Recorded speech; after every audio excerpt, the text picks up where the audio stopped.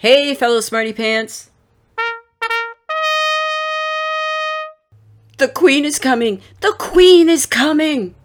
Bar the castle doors, shut the tapestry drapes, pull up the drawbridge! What's all the fuss about? Queen Elizabeth I reigned between 1558 and 1603. She was the last of 5 monarchs of the Tudor family dynasty. She especially delighted in vacationing from the familiar halls of the palace to the country estates of her royal lords and ladies. Oh, yes, that's lovely. The Queen's Lord Chamberlain would notify the impending honor of HRM, or Her Royal Majesty's, visit to their royal courtiers. The impending part of the announcement could mean that HRM would arrive in a matter of days. Oh no. Usually, unless rich and titled beyond measure.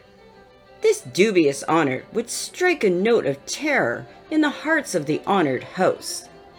Hurry, hurry, we must be prepared. Because they knew that a queen does not travel alone.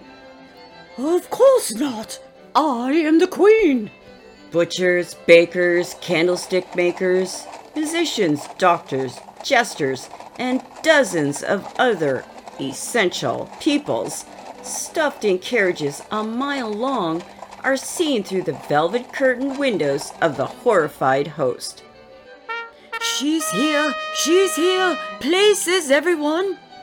The visit would include the entire persons of the Queen's households, servants and their servants. More than 300 souls to be fed, housed, and entertained, including the horses. Hello, I am Sir Thomas Egerton.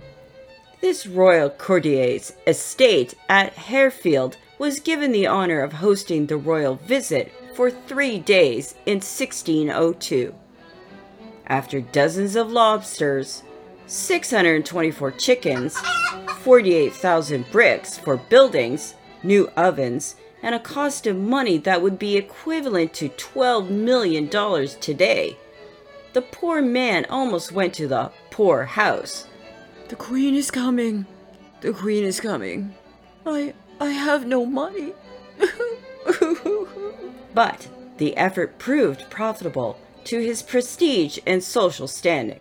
Outstanding. Oh, yes, it was lovely. Oh, did you see that? Another noble, given the dubious privilege of housing the queen, hid behind the curtains when she came and pretended to be absent. Shh. Tell her I'm not here.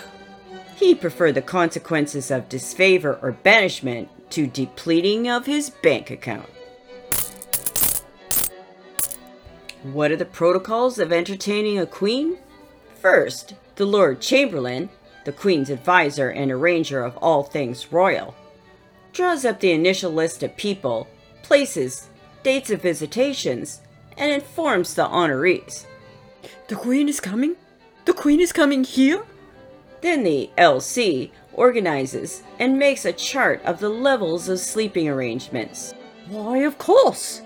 One cannot sleep on a level above their ranking. For example, a mere baron or baroness cannot sleep above an earl and his countess, who cannot sleep above a duke and his duchess. A most crucial point indeed. If there is not enough room for the whole entourage, then the host must erect new buildings to appropriately accommodate the privileged crowd. After the lodgings are secured, then the real expenditures begin. Endless gourmet meals with meats and mead are a must. Animals are rounded up from miles around. Although the Queen's personal chefs will do the cooking, enormous wood piles for fuel are needed. Lawns are manicured to perfection. Fanfare, trumpeteers, plays, and pageants are organized. Compliments and flattery are practiced as an art. Outstanding. Exquisite. Gifts are showered upon the guest, like rain on thirsty plants. After days, weeks, or even months, the queen departs, hopefully happy. Why, yes, that was lovely. To the next household, frenzied behind the scenes. She's here, places, everyone. But all in all, those graced by her royal presence, having followed the protocol of visitation, reap the security and rewards of remaining in the favor of the most esteemed and beloved queen. Well, kids, that's it for me today. If you want more fun facts, jump on over to Smarty Pants Magazine for Kids. And we'll see you next time.